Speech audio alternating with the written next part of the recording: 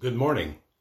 My name is Rob Foster, Assistant Professor of Education in the Bachelor of Education program at Tyndale. It's my pleasure to share some thoughts on the Book of Proverbs on the topic of wisdom in impossible situations. Are you facing an impossible situation? I am. There are many types of situations that seem impossible: relational breakdown, financial loss, a physical or mental challenge. The pain of loss may seem inescapable. The breakage seems irreparable. An illness just isn't getting better, or a loved one refuses to change for the better. When it feels like there's no solution, we may want to throw our hands up and walk away, or go numb from repeated failed attempts to make things better, or we may just shut down.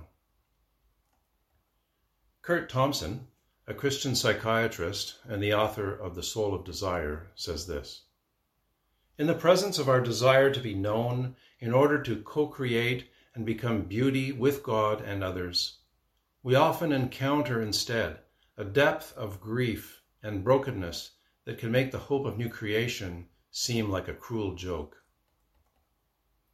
Proverbs 2 describes wisdom to help hold us together when faced with seemingly impossible situations. Let me first read the text of Proverbs 2, verses 1 to 5.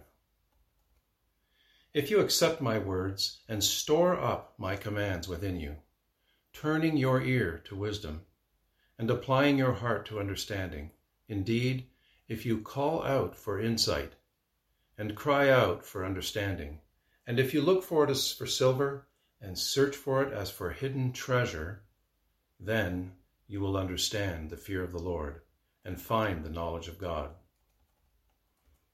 I see a lot of hope in three phrases from this text in the face of impossible situations. The phrases are stored up treasure, turning the ear, and calling out for insight. All three lead to trusting God more than ourselves in impossible situations. Trusting Him more than ourselves. That's the fear of the Lord and the beginning of wisdom. Let's explore this first part about stored up treasure. Store up my commands within you, or another translation says, store my counsel deep within you.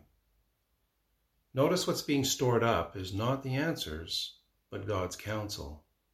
Notice also that what's stored up is not first and foremost something we do, but something we treasure within. One stored up treasure I meditate on and repeat often is in Isaiah 43. "I will make a way in the wilderness and rivers in the desert." In other words, God will make a way where there is no way. No quick fixes here, but belief in a God who causes things to happen we can't imagine or do ourselves. I recently had a corrective heart procedure and was put on blood thinners. I was told the pills I was to ingest were necessary, regardless of what I did to keep physically fit. In a similar way, the inner workings of God's Word are more helpful than anything we do. If we're willing to keep digging in the face of impossible situations, we begin to unearth the hidden treasures God has for us. We are on the path of wisdom. There's wisdom in internalizing God's counsel, especially when we've exhausted the currency of our own resources. And God's counsel has more to do with removing our inner blockages than fixing the more visible problem.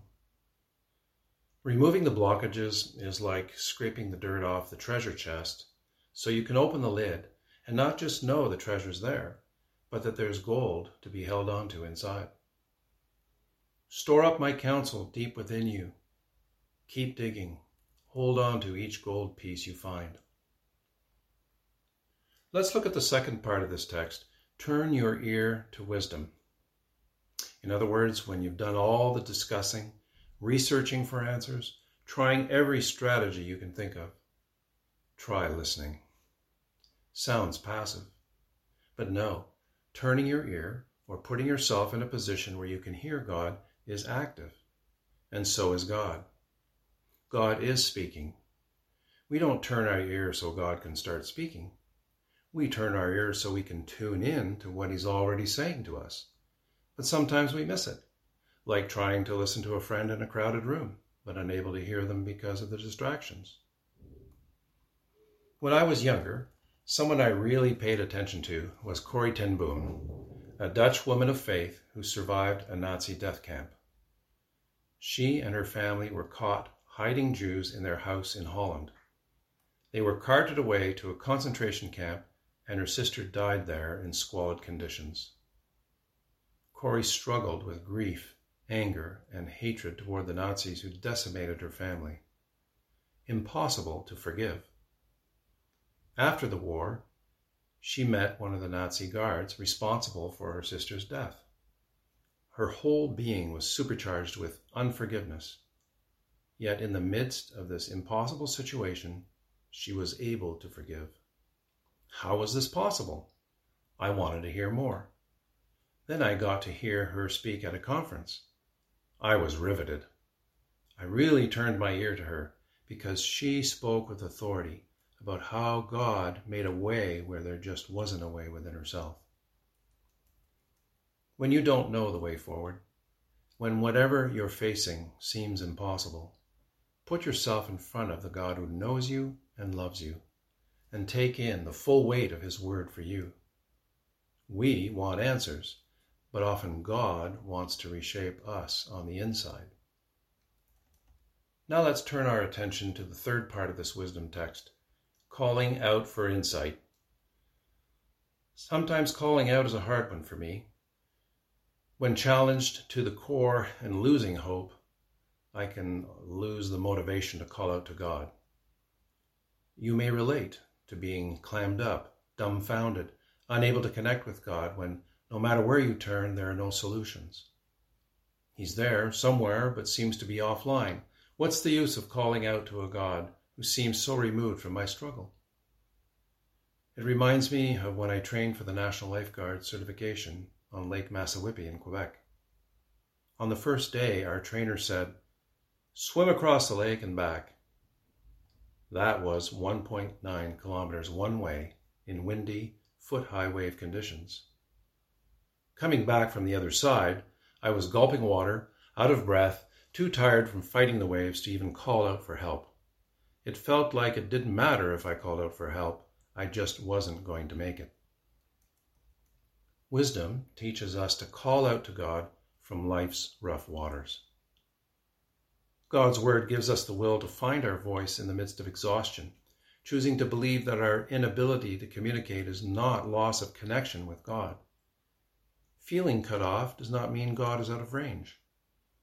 So we can start by saying, "Lord, I feel so disconnected from you. Please reassure me that if I call, you'll hear me. I don't even have the words. I need your insight to keep going." And wisdom is insight. When we call out for insight, we're not talking about a cognitive kind of having it all figured out or everything now makes sense kind of insight.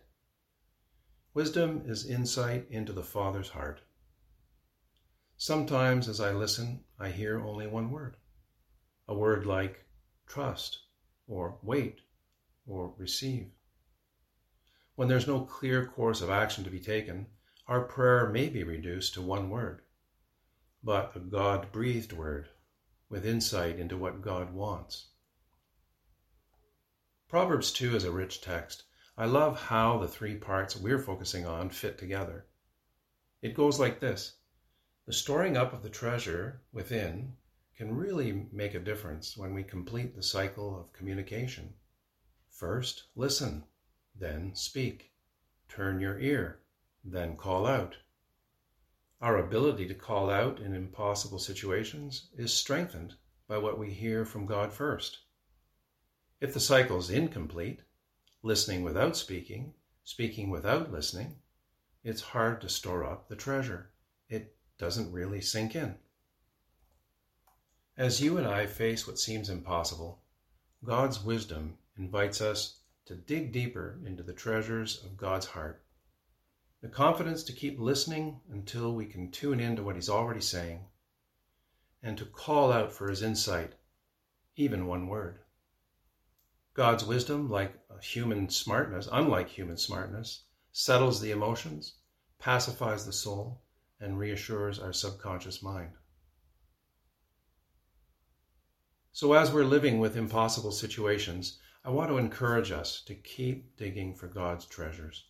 Let's put ourselves where God is already speaking, so we can take in what he's saying to us and boldly call out for insight. This is the pathway to God's wisdom that holds us together because he holds all things together, including the impossible. Please join me as I pray.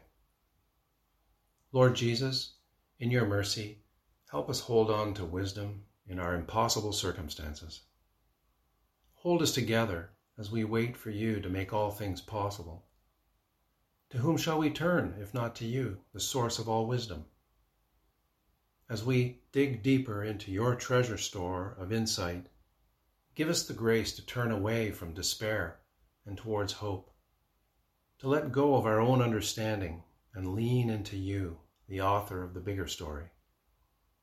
Help us break free from mute self-containment and move toward listening and speaking with you in the midst of having no answers. We hold on to your promise that you will make a way. Praise to you, Lord Jesus. Amen.